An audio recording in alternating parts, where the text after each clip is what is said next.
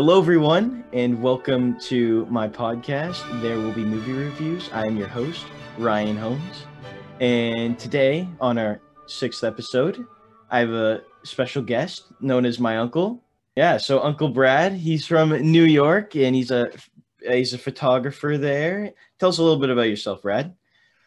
Yes, I'm a photographer, and like you, I've been a movie buff all my life, Yeah. and it was exciting for me to see you many years ago, leafing through giant volumes of film trivia, and Hmm. you seem to know more than I did about many of the movies that I loved, even though you hadn't seen them yet. I know. So that was pretty cool, and I'm glad to see that your love of movies has evolved and continues to evolve. And now this. Yeah. Oh, thank you so much. Yeah, thanks. Wow. So today we're going to be talking about a probably one of your favorite movies, Brad. I know this. If not your favorite movie. And what movie is that, Brad? Today we'll be talking about Raging Bull by director Martin Scorsese, his classic 1980s film about Jake LaMotta, the boxer. Oh man, yeah, I know. What a classic film. One of the most, influential influential studied films of our time, I think.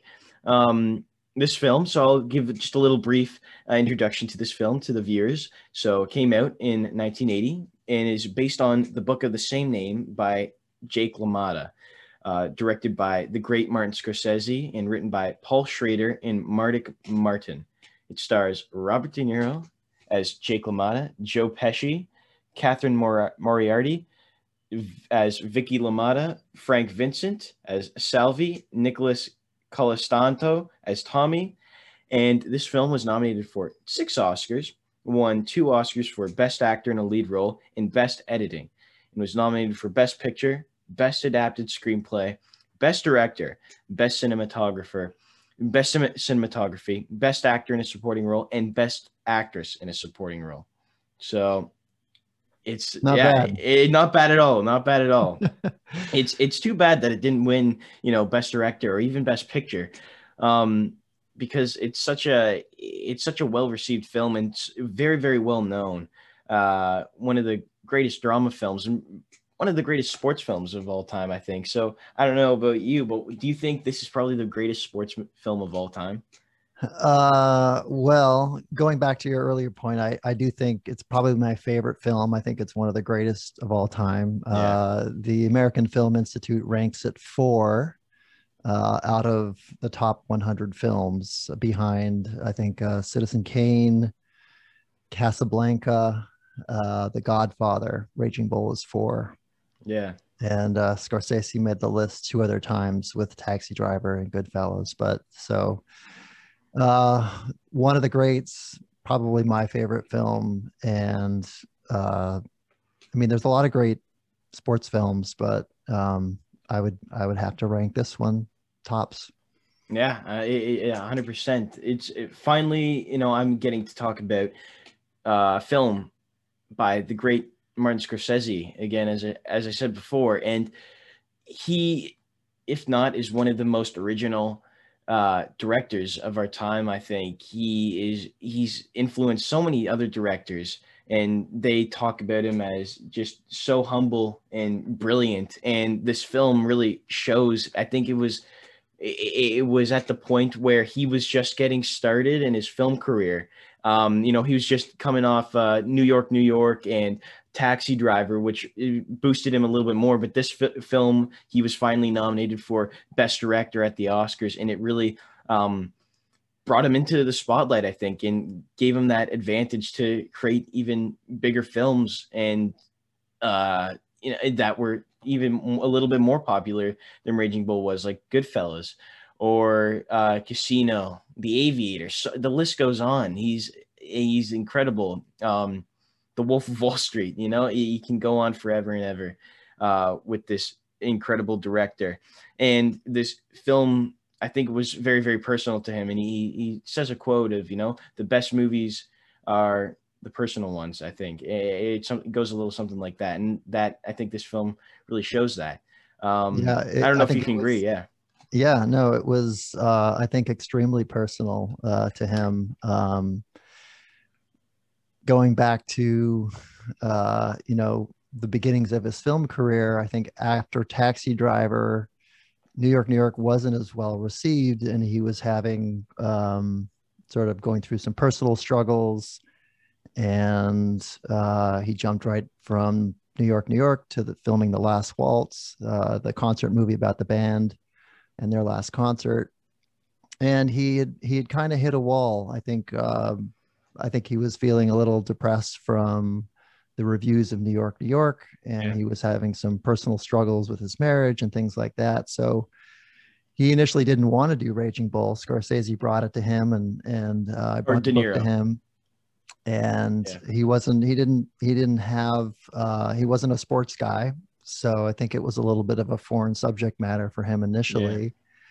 But partly because of the personal struggles that he was going through,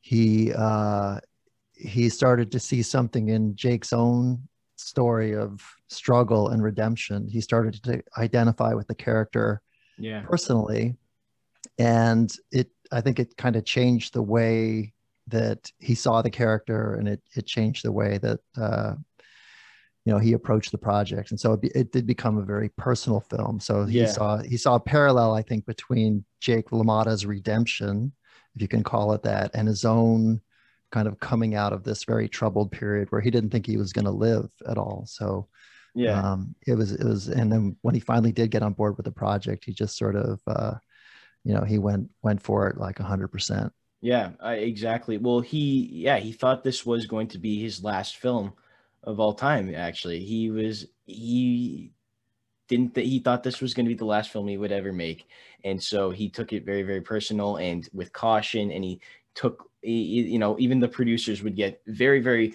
um, bothered with him and annoyed because he took so long in post production working in on and editing the film and taking time. And it's true because art takes time, and that Yeah. it shows in the film. It shows. It's a visually stunning masterpiece. It's incredible. And again, as you were saying before, I just wanted to mention, like, so yeah, like it was in 1978 when Martin Scorsese was like, he was at his all-time low, and he was like a near overdose of cocaine. And I had no idea until like a few days ago when I was working on this, working on just finding facts for this podcast. And I had no idea he like had a near overdose with cocaine. And Robert De Niro visited the hospital and told him he had to clean himself up and make this movie because Robert De Niro thought this film was, he thought this film had potential and the script had potential. So, and then De Yeah, Niro, wasn't yeah, gonna let him off the hook. He wasn't gonna settle for anybody else, but Scorsese. And I think, in a way, it kind of did save his life, or maybe saved his career. I think so. And thanks in part to De Niro's persistence in getting him to come on board with the project. Yeah, totally. And I think it's Scorsese. He was able to, or Robert De Niro. I was saying he has such an important role in the making of this film too. Not only being able to, like, he was rewriting the script with Scorsese, and being able to create this incredible character and so iconic and so memorable. And I think that's what the first topic of discussion we should go into is about the character of Jake LaMotta by Robert De Niro. So I don't know if you can go ahead and talk about his character because he's very, very iconic and very, very well thought or interesting character. Yeah. So go ahead if you want to speak up to Well, him. I saw I'm trying to remember when I first saw the film. I think I didn't see Taxi Driver until maybe the uh, mid to late 80s. Yeah. And that was sort of my entree into Scorsese as a director. And then I started watching everything. And then I saw Raging Bull for the first time and was just floored by it. And I think I've probably seen it 5 times since then. But yeah, it's just a powerhouse performance by De Niro.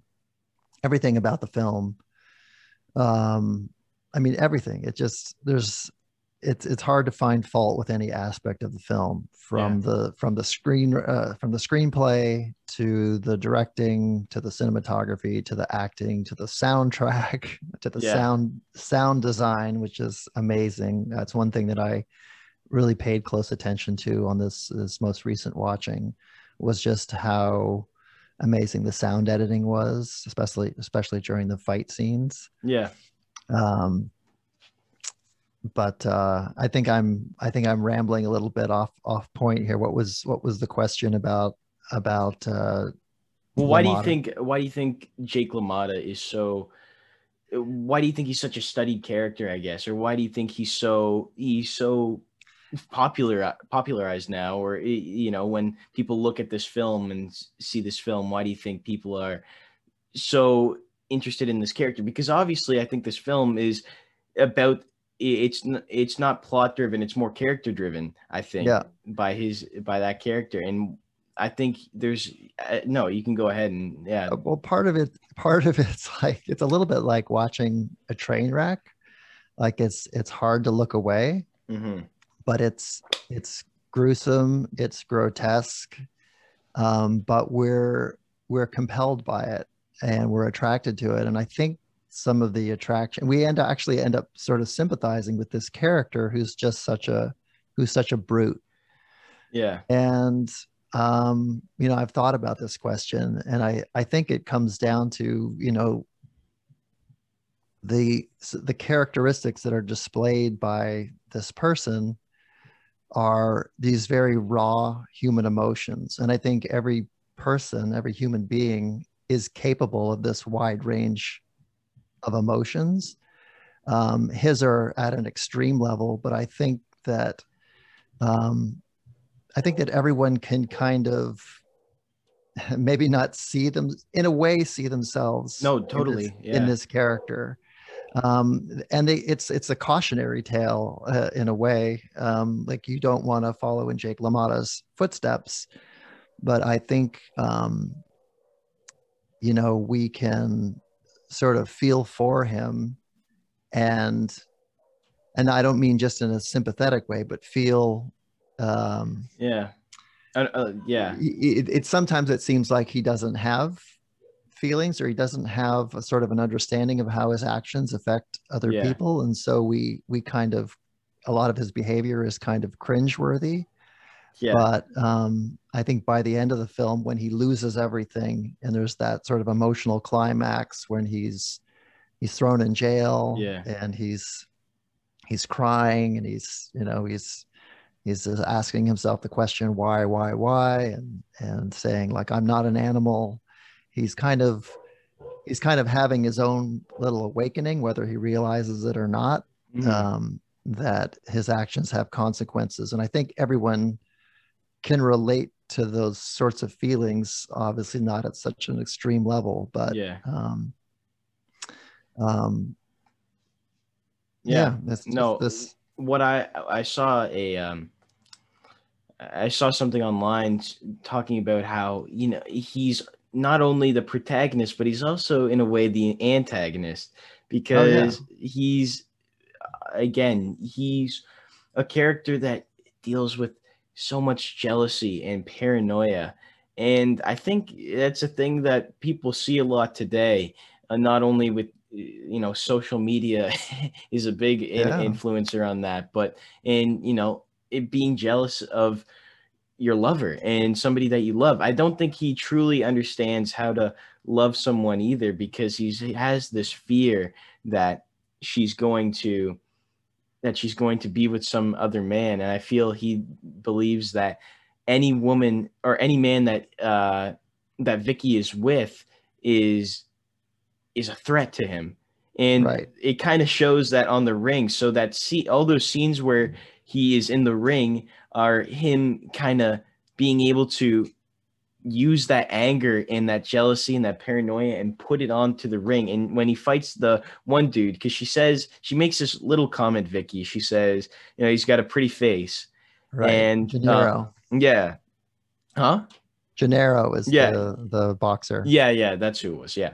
Yeah. And he's like, he's attached to that whole idea of her saying that, and he doesn't like it. He doesn't, if somebody says, like, if in reality, when somebody says something like that, you don't you're if my girlfriend or your wife would say, oh yeah, he's got a pretty face, you're not going to be so concerned about this whole idea. And that plays into the film and his character. He deals with so much jealousy and jealousy and paranoia, and he's known as the greatest fighter of the time. And boxing was such a big thing back then too. He's almost bigger than, say, football of the time, and everyone was watching. And so he's known as this incredible fighter inside the ring, but outside of the ring, he is this,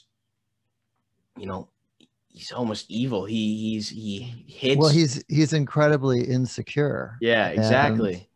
And so this insecurity just drives him to just be, just he's so relentless about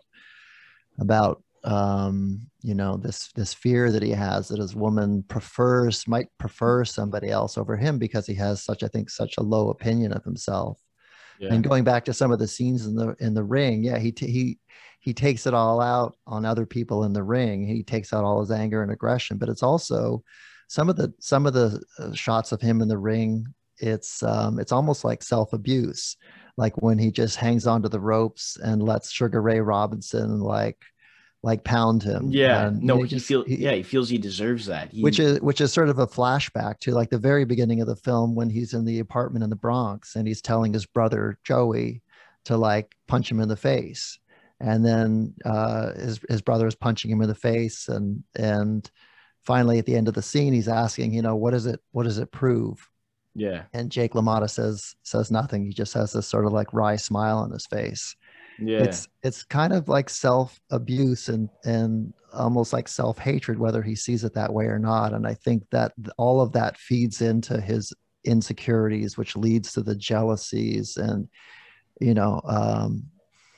that scene with Gennaro in the kitchen when Vicky first mentions him, that's the first glimpse we have of this deep-seated jealousy and insecurity. Before that, he's just sort of this macho guy, but that's sort of like the beginning of his unraveling, is when you start to see how vulnerable he is around his fears of being hurt or being thought less of. And I think it's just all a reflection of his own inner turmoil. It's really kind of it's sort of an external view of how he feels inside, which is, I think there's a lot of self-hatred there. Exactly. No, I couldn't agree more. It's totally, he totally has this self-hatred for himself. Another thing about Robert De Niro that is so insane. It's pretty incredible what he did to deserve that Oscar, I think. And one of the reasons that helped him is he went full into this role. He really, this is like Robert De Niro, I feel, at his prime. Just Taxi Driver had just came out, and now Raging Bull and The Deer Hunter. It's like right in the late 70s and then the early 80s are, I feel like, real Robert De Niro, and that's when his best acting was. And part of this role is he has the second most weight that he has gained for a role. I think the first is correct me if I'm pronouncing it wrong, Vincent D'Onofrio, I'm not sure, in Full Metal Jacket, he gains D'Onofrio. Yeah, he gained 70 pounds, whereas Robert De Niro gained 60 pounds for this role. De Niro did it first. Yeah, De Niro did it first, though. Yeah. That's But incredible. Yeah, I was trying to think of other people who have done the weight thing. Christian Christian Bale Bale, did it yeah, for The Machinist, right? He he lost lost, weight. and then but he's also done it for Vice and American Hustle. Yeah, he put on a He, bunch of weight. yeah, Yeah, he De Niro put on like 60 pounds. And that's, I think, probably before I'd even seen the film. That was sort of like the thing you heard about the film was, one of the things was, this transformation. And it is shocking to see. I mean, you see him right at the beginning of the film. There's a brief scene where he's doing his monologue, yeah, and then it goes right back into the fight scenes. But it's shocking when you first see when you first see him make that transformation. But certainly, yeah, everything was firing on all cylinders. Everything just sort of clicked into place with this performance. hmm I don't think there was like a wrong note anywhere in his performance. He just really tapped into the character. He was fully there. Not to say he's not like that in other roles, but I think what you're suggesting maybe is there was a certain period in his career. There's certain films that we love and think of as like, De Niro films, and they are, I think, mostly his collaborations with Scorsese, with yeah, Scorsese, and yeah, and probably Raging Bull is the peak of that collaboration as yeah, far as acting, and as far as the what happens between a director and an actor in terms of trust and being able to try things. And it's just a perfect pairing, if you will. yeah. Like so, I'll just a little fun fact about that whole weight gain. I think the majority of the film, where Jake's a younger man, including the boxing scenes, were shot first, and then they shut down production for several months, and then that gave Robert De Niro enough time to bulk up for his role as the older and fatter LaMotta, and in those months he gained 60 pounds. So he Yeah. practically, and so he'd eat. Don't Um, try this at home. yeah, he would eat a heavy pasta and drink down a vanilla milkshake before you go to bed. So that's that sounds disgusting, but like, Yeah, I saw uh, something. Kathy Moriarty was around during, and he'd be having his milkshake, and she would have a milkshake with him, and she said she had to stop because her character's not supposed to put on 60 yeah, pounds. exactly. Yeah, I think maybe Marty's mom was making some of those yeah, pasta meals for him. yeah. Uh, and it must have been hard to watch.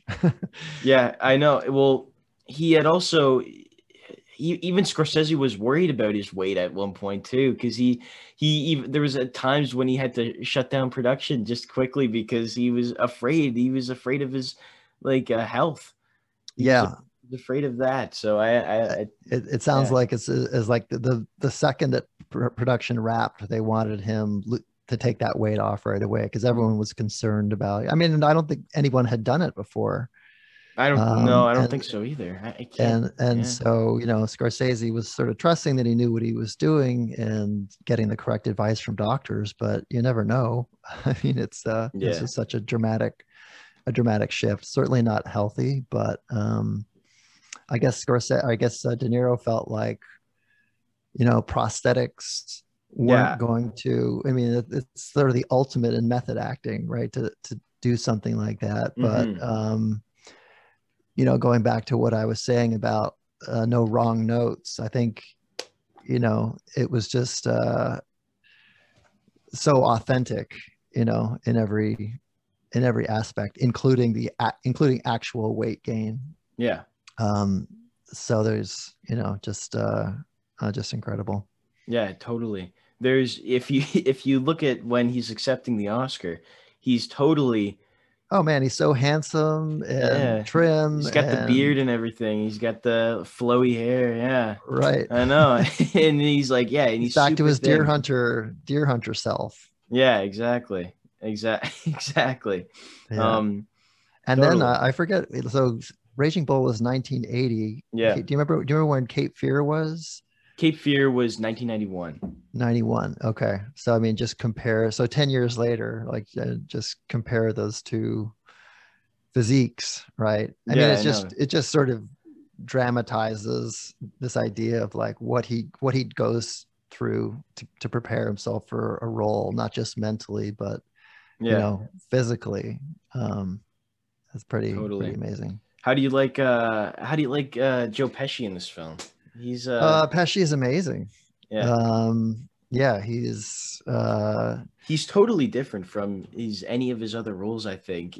Whereas I think just a little bit. He definitely does have his still, a little bit like scary feel, like, you don't want to yeah. mess with him.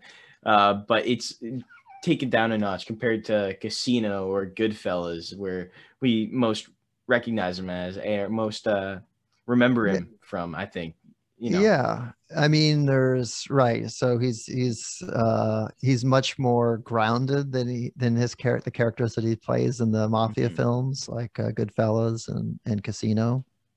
Much more brotherly. Mhm. There's still a threat of violence that runs through this entire film, whether it's De Niro or Pesci beating up Salvi outside of the Copacabana.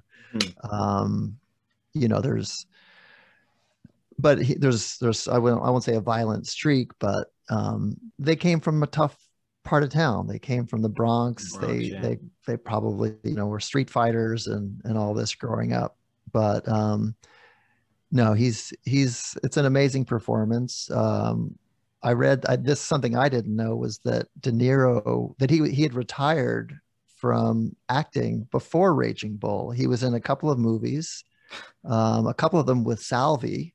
So it Yeah. was Pesci kind of brought Salvi along with him, and Pesci was also the one who introduced Scorsese to Kathy Moriarty. Um, but he was in a couple of movies before Raging Bull that didn't do well, and he had basically said, "Well, this acting thing's not going to work out for me." So he opened up a restaurant, and De Niro had seen him in something. I think he had seen one of these films, or he'd seen him in something else, and Scorsese and De Niro went to his restaurant and convinced him to come out and do the movie, which is interesting because I think the same thing happened all these years later with The Irishman, Yeah. and Pesci had retired, and there was De Niro again convincing him to come out and do the film, and I thought he was amazing in The Irishman as well. Yeah. But he's a great actor. I'm actually not sure if some people would say he's underrated, because I don't know if how he's necessarily thought of. There were other films that weren't as I would think so. I think he's underrated because okay. he's kind of I think he's just a little bit, he's almost, I wouldn't say he's in the shadow of maybe De Niro or Pacino in a lot of, all the movies that he's in um in Scorsese, in any Scorsese film. It's Robert De Niro is the lead, I guess. In Goodfellas, maybe a little bit different, but like still, Robert De Niro is a much more well known actor, I think, than Yeah, he's a leading man, and yeah, Pesci's exactly. like more of a character Supporting, actor. He's yeah, not a leading man, so he's not going to get those opportunities that a Pacino or that a De Niro is going to get. exactly. But everything that I've seen him in, he's been great. And didn't he win an Oscar for? Goodfellas. He won for He Goodfellas. won Okay, Best Supporting Actor for Goodfellas, but he was also nominated for Raging Bull and The Irishman for okay. Best I Supporting thought he Actor. was Yeah, great in The Irishman. I couldn't take my eyes off him, and it was just such an understated performance. It was very yeah, quiet, but it's really good. yeah, totally. And Kathy Moriarty, this is her debut performance too, and I think she's pretty good too. Again, she's quiet. She's quiet in the film, I notice, and that's a thing that I think Robert De Niro and her have really good chemistry. A lot of the scenes together, they're improvised. The whole scene at the beginning where they're between the two cages, where she's in the pool and then he's Right. right by the Yeah. car, that's all improvised. And I think Yeah. a lot of the film is, and that's how it gets all those scenes where, say, Robert De Niro's talking, and Robert De Niro and Joe Pesci are talking to each other, and then same with when Jake LaMotta and Jake and Vicky are talking to each other. They are it's very, it feels real. It just Yeah. feels real. It's not like this, it's quiet and it's simple, it's easy conversation. It's not this super intense dialogue. It's very just like, hey, you talking, why you call him a pretty Right. face? Like, why you say he has a pretty face? What does that mean? It's just like, Yeah, it's very naturalistic. yeah, Um, I love Aaron Sorkin's writings, but it's, yeah, him. you can tell every word. I mean, it's not, it doesn't sound real. It's beautiful, but it doesn't sound real, That's like the same thing with how people really Tarantino. Yeah. speak. But Raging Bull sounds authentic. And yeah, Kathy Moriarty is incredible. She was, I think, 18 at the time, playing a 15-year-old was when Yeah. when they met at the pool. Yeah. But she just has this, you said quiet. She just has this quiet presence, Hmm. right? And there's something very mysterious and knowing about her. And I just Hmm. love some of the looks that she gives. And Hmm. yeah, she just, I think she's amazing. And I think that's another thing that's the reason why Jake LaMotta falls in love with her. I think she doesn't play this hard to get, but she's hard to reach. She's a hard to reach person. She doesn't.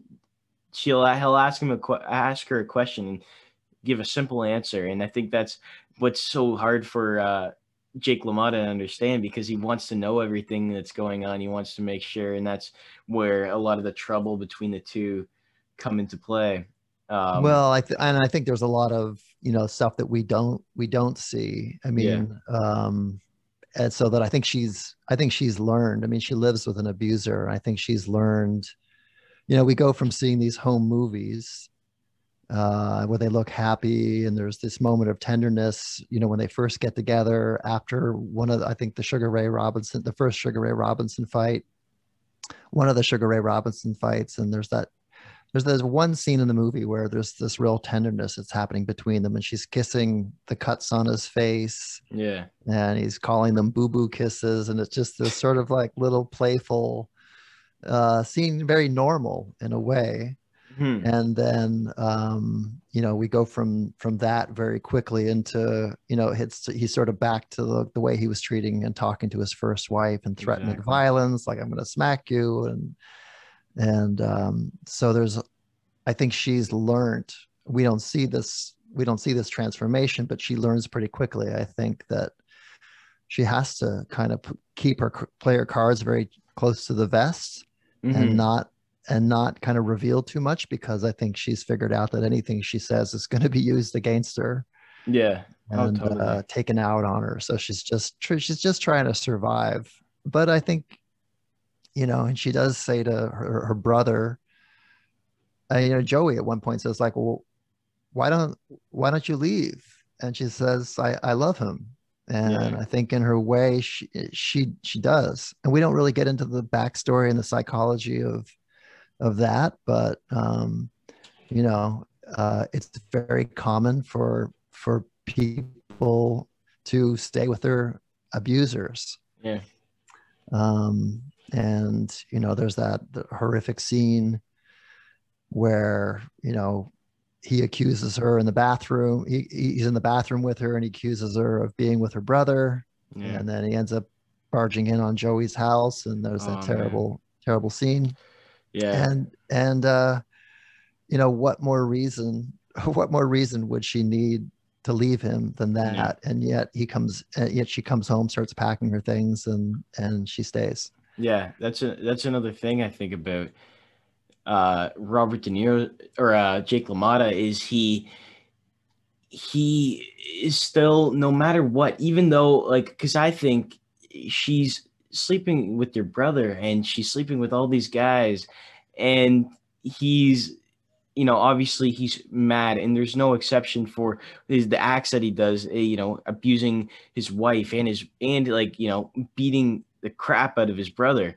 And she's going to leave him, but no matter what, he needs to be with her. He needs to have her. And that's the same thing with his brother. He wants to be with his brother. He begs his brother. He, like, when the very end of the film, his brother's ignoring him, walking down the road, down the street, and he wants to see him no matter what. And he has this fear of losing that person in their life too. And I think he's yeah, that's where you can almost sympathize with him, because the acts that he does are just terrible. Abusing his wife is just awful. It's not acceptable, but it gets to the point where you just deep down you can almost sympathize for him, because he's so Well, broken down. He's so, and we were talking, but yeah, no, go ahead. he's just his own worst enemy, and Yeah. at a certain point, you just got to be like, oh man, you just want this guy to get help, Hmm. right? And uh, yeah, I mean, I think the things that he does are so hateful, but at a certain point, you realize like he just can't help himself. Yeah. And Mm. you know, I read something about Scorsese was, you know, a lot of films that, you know, he had studied and looked at where there was, you know, an extremely flawed character. There would be some reveal at some point in the movie where you learn that, oh, he had a terrible childhood. Oh, his father beat him. In Jake LaMotta's case, I'm trying to remember, you know, I don't think he wasn't orphaned, but I think he might have lived in a boys' home, and you know, he obviously he had some things going on in his childhood, but Scorsese purposely decided not to include any of that sort of psychological explanation Yeah. of why he was the way he was. And that's true of all the characters. There's no the original script that Schrader rewrote. The original script had a much more chronological approach that talked about his childhood, and you know, was based more on the chronology of the book. Yeah. But Scorsese cut all of that, or Schrader Yeah. I heard that too. Yeah. removed a lot of that, and sort of start in the middle of the story. And Scorsese was adamant that he didn't want to go back and try and explain, you know, why this character was so flawed. Hmm. and and even so, I think the audience can't help but sympathize with him. You know, Yeah. we don't necessarily need to know why he is the way he is. We just know he's in a lot of pain, Yeah. and he takes it out on other people, which is not right, of Yeah. course, and it's hideous. But only a person who's in a terrible amount of pain would do those things, and Hmm. you just hope and pray the whole movie that he will that he will you know, kind of come to some kind of realization, which I think he He does does. Yeah. towards the end. I think he does too. Yeah. I think a lot of his anger and rage is sort of spent in that terrible scene where he attacks his brother. And you know, it's just like kind of one by one he alienates himself from everybody in his life, and finally his wife leaves him, and he's all alone. Yeah. And I think that's sort of when he's, you know, finally comes to a place where, you know, he's done so much destruction, there's nothing left for him to destroy, and so he can only build himself up from there. He can only, you know, rise. One of the things that I saw a couple of days ago, I was watching an interview with Jake LaMotta, and he was saying that he took Vicky, his ex-wife, to the premiere of the movie. Hmm. And he turned to her after the movie and he said to her, was I that bad? Yeah. And she said, you were worse. Yeah. I can imagine that. Yeah. No, totally. I mean, the movie's 2 hours long. I mean, she lived with this guy. She put up with that. What we found Yeah. so painful to watch for 2 hours. She was with the guy for however many years. I think it was from 1941 till 57 or something like that. I think so. Okay. It Yeah. might have been a little bit different, but So she had 15 years Yeah. of that. We only had 2 hours of it. Yeah, exactly. Oh Um, yeah, totally. but also the, in that, the fact that he took her to the premiere, the fact that he could say, "Was I that bad?" and hear and be able to hear, "You were worse." And he kind of laughed about it in the interview, like, he had sounded like he had done some soul searching at least,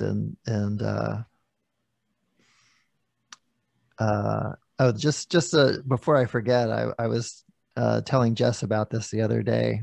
Um, I saw Jake LaMotta on the streets of New York, on the Upper East Side. I Oh kicked wow. myself for not saying, "Hey, Jake," but I was doing a job up there, and it was early in the morning, and it was him. It was definitely him. Yeah. He was wearing a tracksuit, and he was probably just out for his morning walk. But Yeah. I kicked myself for not saying hello. Wow. But it was because I'm such a fan of the movie. It was Yeah. like a real thrill to see Oh him in wow. person. That's amazing. Yeah. So I think next we can discuss the cinematography and the editing of this film, because that's a big piece of the film. I think all this, the very very first scene, you're involved with this film, and I think another important part of the film that is so versatile, and why the film is so memorized or remembered, I guess, and why people love it, is because it's in black and white too. I think that's a important part of the film. And I think what one of the reasons they did that was because the Rocky had just came out, and that was another boxing movie. Obviously, everyone knows Rocky, but It was a they it was a I think it was a personal thing too, it was, because yeah, it was also that it was because, as well as, like, it was a period, for the period authenticity. And right, he was trying to evoke like images that he'd seen on television when he mhm, was a kid. And of course, back then everything was in black and white. So when he thought of boxing and boxing pictures and boxing images, moving mhm. images, they were in black and white. Yeah, Um, yeah, I there's mean, as far as box office, it's kind of black and white films don't do as well as color films. Audiences yeah, don't have modern audience, contemporary audiences don't have as much tolerance for them. yeah, So it was a big gamble, but it's definitely one of the main things that sets the movie apart from the other boxing movies that were coming out around that time, like the Rockies. And I yeah, think it was a master stroke to do it in black and white. yeah. It There, just yeah, it there's gives it such actually, an yeah, amazing no, look. yeah, no, totally. There's plenty of reasons why too. Another one was because he didn't want to depict. Martin Scorsese didn't want to depict all that blood and color picture too, and Yeah. that's what gave it that, instead of the X rating that it was actually initially going to be given, because of how violent it was, and the script too. Before, there's scenes they would cut, and I can't even say some of the scenes on the podcast because they're inappropriate, like crazy. But Yeah, I was wondering how we were going to handle how I was wondering how we're going to talk about this film. I mean, we can't quote any lines from it because they're you can pretty quote some. I can bleep it out. Yeah, profanity laced. yeah, but yeah, um, totally. And yeah, the because another thing I noticed is, like, uh the scenes where he's just laying on, like, Sugar Ray, or when other boxers are punching him in the face, there's literally blood just squirting out, yeah, oozing, like spraying out of his head. It's yeah, out of their heads. And it's since it's in black and white, it's not as terrible to look at, but it's more memorable to watch, I think, because it looks so more artistic than actual blood. And I think that's another point of the film. It's not meant to be. It's obviously it's meant to show that violence, but it's not meant to make. I feel like it is meant to make you go, "Oh my god, that is crazy," but it doesn't feel like that. Oh, disgusting. I can't look at it, but it's like I feel like I want to look at it because it's entertaining. I feel, and that's the whole part of the movie. I think that those boxing scenes are so Yeah. incredible. Yeah, Well, the cinematography makes this kind of awful subject matter palatable. You hmm know, you uh, it's so beautiful. You know, yeah, it's hard to look away from the beauty, even though you're looking at something that's oftentimes hideous. yeah, yeah, And yeah, the Michael Chapman's work on that film was just it's just mesmerizing yeah, and very innovative too for its time, because you know this was shot on film, and it was they didn't have, you know, a lot of the digital trickery that they can do nowadays. They had to kind of figure out ways to do these the old fashioned way. hmm And they were doing things like speeding up the film rates, and you know, you I'm not a cinematographer obviously, but you know, when you're watching it, you try to figure out like, well, how did they do that and how did they do that? It's just so yeah, creative. And I think that goes for lots of different aspects, not just cinematography, but like the editing and the sound design again, or, you know, there's a lot of innovation happening, how they can push this medium, you know, further and further. yeah, And, you know, and the way I think that a lot of these things were designed to kind of reflect what was happening psychologically with the characters. yeah. Um, I think it was all, you know, it's all part of the same kind of opera that they created. Yeah, I totally. It's there's little things that he does, like so for the camera that Martin Scorsese would do. He didn't want the idea of having multiple cameras, so instead he planned months of like choreographed movement with one camera, and so he wanted the single camera to be like a third fighter in the ring. That was his whole idea, and I Yeah. think that's so it's so original and creative. And a thing that's great about it is because it doesn't look like any other boxing movie or even sports movie that you've seen for that matter. Because I think obviously Scorsese doesn't have a great knowledge of sports, as you said before, and so how it looks so different and uh, more original is makes the film so much better because the way it's shot is so it's beautiful. It's nothing you've ever seen before. Totally. There's so many shots. Like in each, like one little punch is like five shots or something like that. Incredible, and it's beautiful. And there's slow motion. There's like he speeds it up at times, and then the shots going around the ring, close up, zooms. It's so much, and it's to get that every angle. And there's little things, other things that he does, and I'll mention that. So like he would use for the final scene between Jake LaMotta and Sugar Ray Robinson. He used the original shot list from the shower sequence in Psycho. Psycho, yeah, Wow. to help him figure it out. And Scorsese later commented that what helped was that scene, that it really helped him with that scene, and that was for it was in particular when he is up against the rope getting beaten, and that's what really helped him with that scene. And I think it's pretty cool. He taking other people's work and borrowing, I guess. Yeah, it's pretty Or amazing. being inspired by Inspired, it. yeah, exactly. But That's how did so are you saying that it was like the same number of shots in Yeah, that yeah, it was sequence? exactly. He used the same. So from every time it's a shot of, say, the killer in Psycho, Okay. Anthony Perkins, and then back to um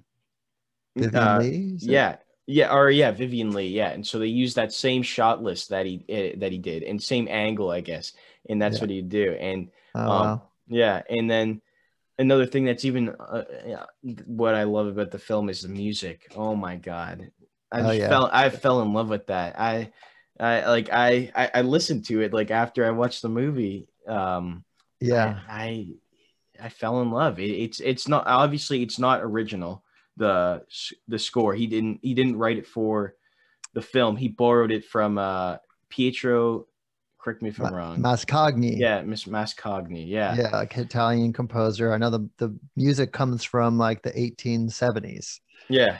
and it was the music that he, again, Italian heritage. He grew up with this music playing when he was a kid in Hmm. his childhood, and so it had real meaning to him. But it has such a sort of a sad quality to it, and I just, you're introduced to it in that opening and during the opening credits, whereas there's just Yeah, that shot. I mean, right away at the opening that this is going to be something special. I it I is. feel No, like I could totally agree. I I totally just get agree. that, I forget, I think I've probably seen it 5 times now, but every time I see that sequence and I hear that music, you just get excited for what's for what's coming. Yeah. And yeah, I honestly think the fact that it's a long scene of just Jake LaMotta preparing for the fight, going up and down, just like shaking it, getting ready, pumping his fists and getting ready for the fight, and slow motion, and he's not even center of the shot. He's in right. the corner of it, like I get to the left from the viewer's perspective.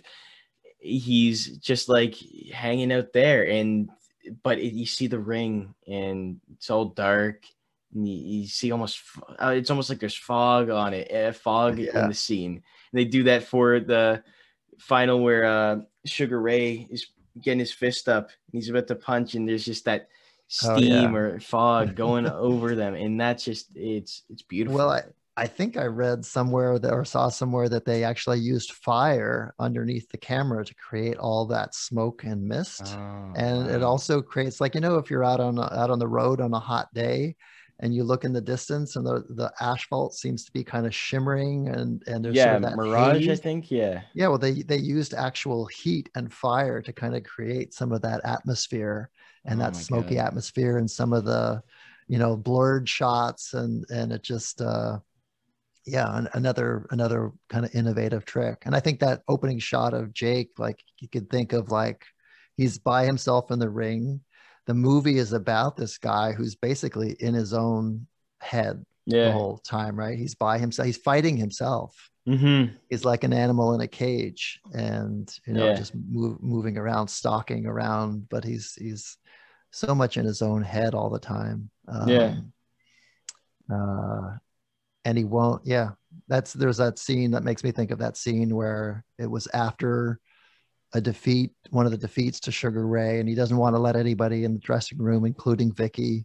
And Yeah. he's just looking at himself in the mirror, and he's got his hand in the bucket of ice, and he's just very isolated and alone, I think.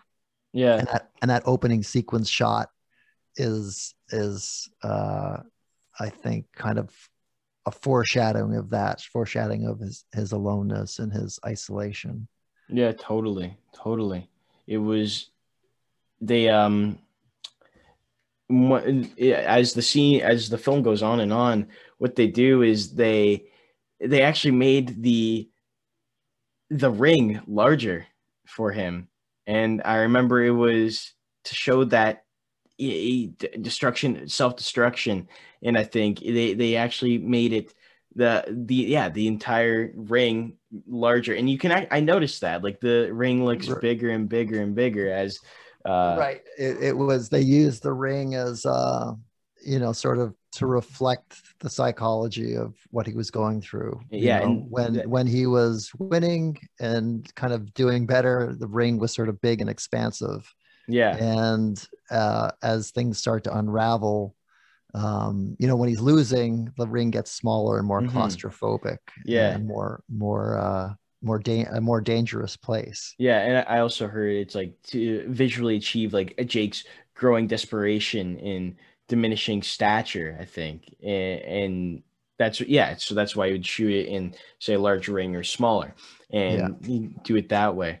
I think yeah, and so those little things that Scorsese does, and he does it with all his films, and I've heard so much more, so many things about him with that. Yeah, so many actors like talk about how he's just quick to think and so can make Mhm. these moves so quickly, and I think it's so brilliant, and it's such a, how can you it's how can you not romanticize about the idea of like filmmaking? It's incredible. It's beautiful, and this is why people love this film so much, because it's such a authentic, real film. And I heard an interview with David Letterman and Dustin Hoffman and Robert De Niro, and Dustin Hoffman talked about how after he watched the movie, after he saw it in the theater, he walked out.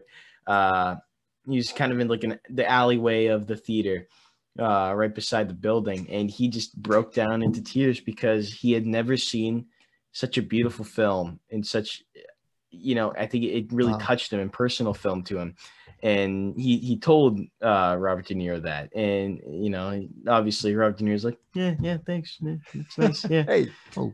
yeah, and but it's pretty amazing to think that. And when I heard that interview, I saw it before I watched the movie, and I'm like, oh, I gotta watch that movie. I gotta see that, and Yeah. yeah, it's pretty incredible.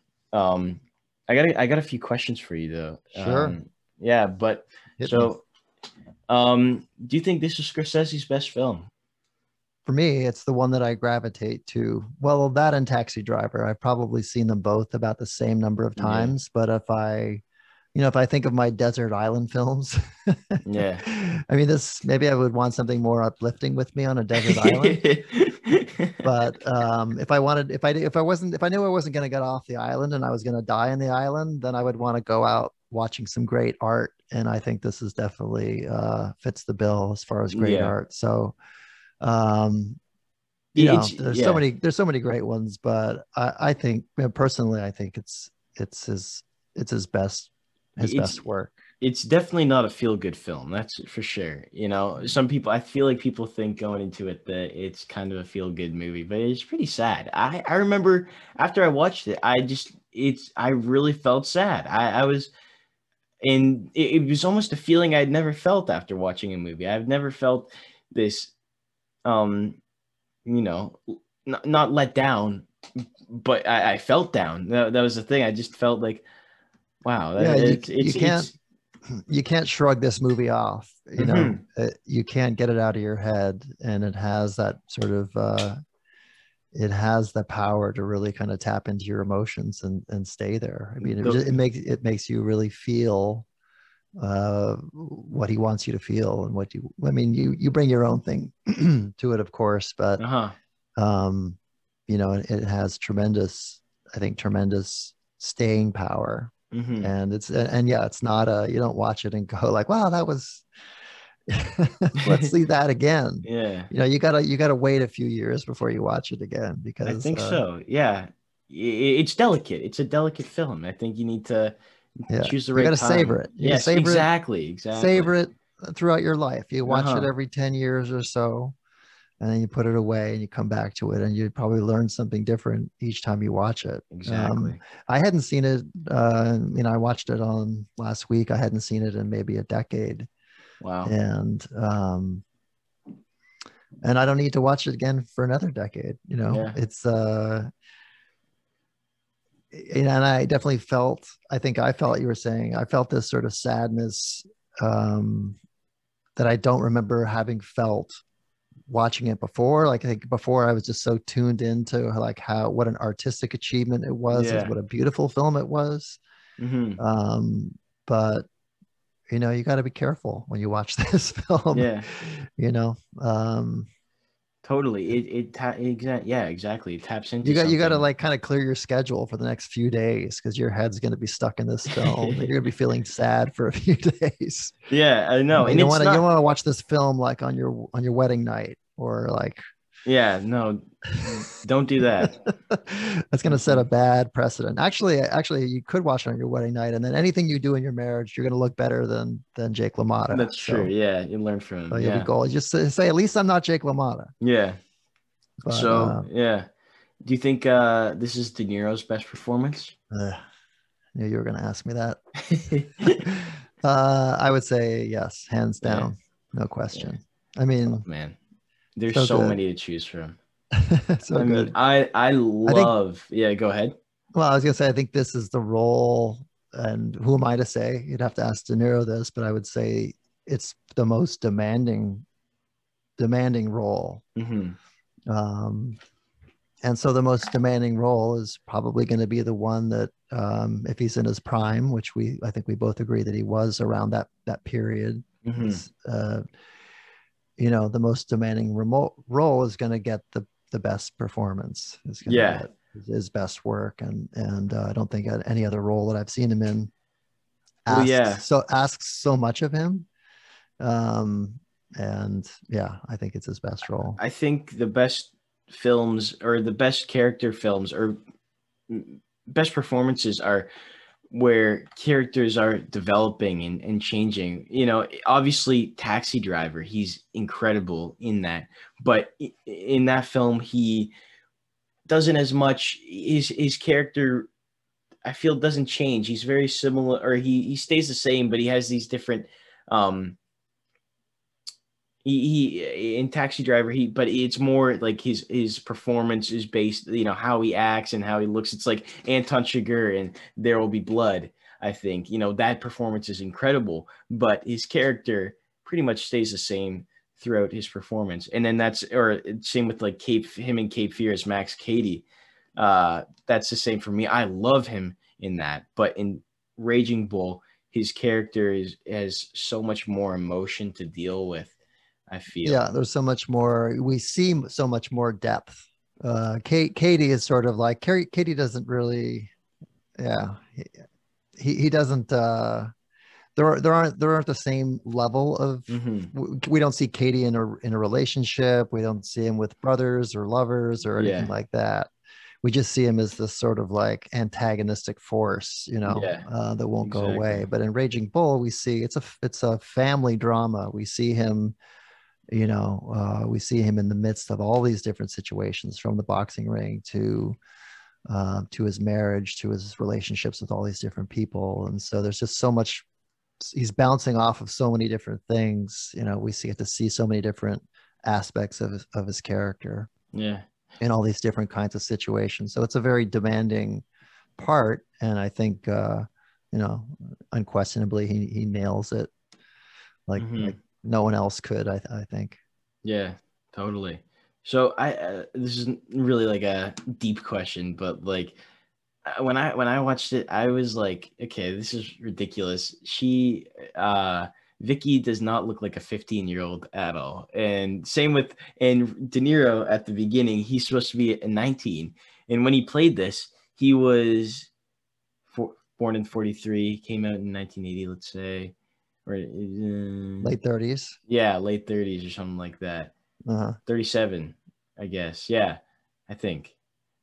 I don't Okay. know, but I don't. This is 19-year-old. Do you think he He was looks? He looks. That was the one thing for me. The flaw.